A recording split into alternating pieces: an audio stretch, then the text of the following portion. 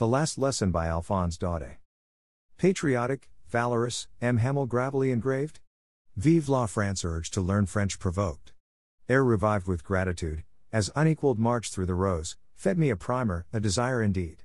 The uttered phrase echoed, irate instant, M. Hamel said, we could be enslaved till we hold fast to our language.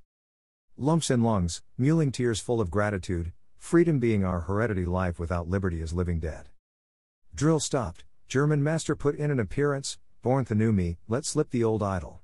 All those years hate and flashed, got me regret and grieved, a clap of thunderstruck, will they make them sing in German, even the pigeons?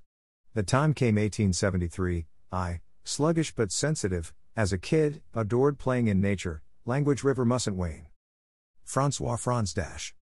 This poem is dedicated to Franz, who was a great human after all.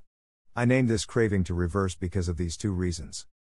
In the days of the Franco-Prussian War 1870 to 1871, France was defeated by Prussia led by Bismarck.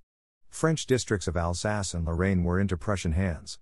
After M. Hamel read the primer, fire lit in Franz's eyes, telling M. Hamel that he will learn French as by now he knows the importance. The poem written by me is in reverse order of incidents that happened on the following day.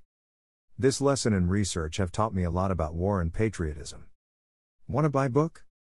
Suggest your thoughts. Share experience.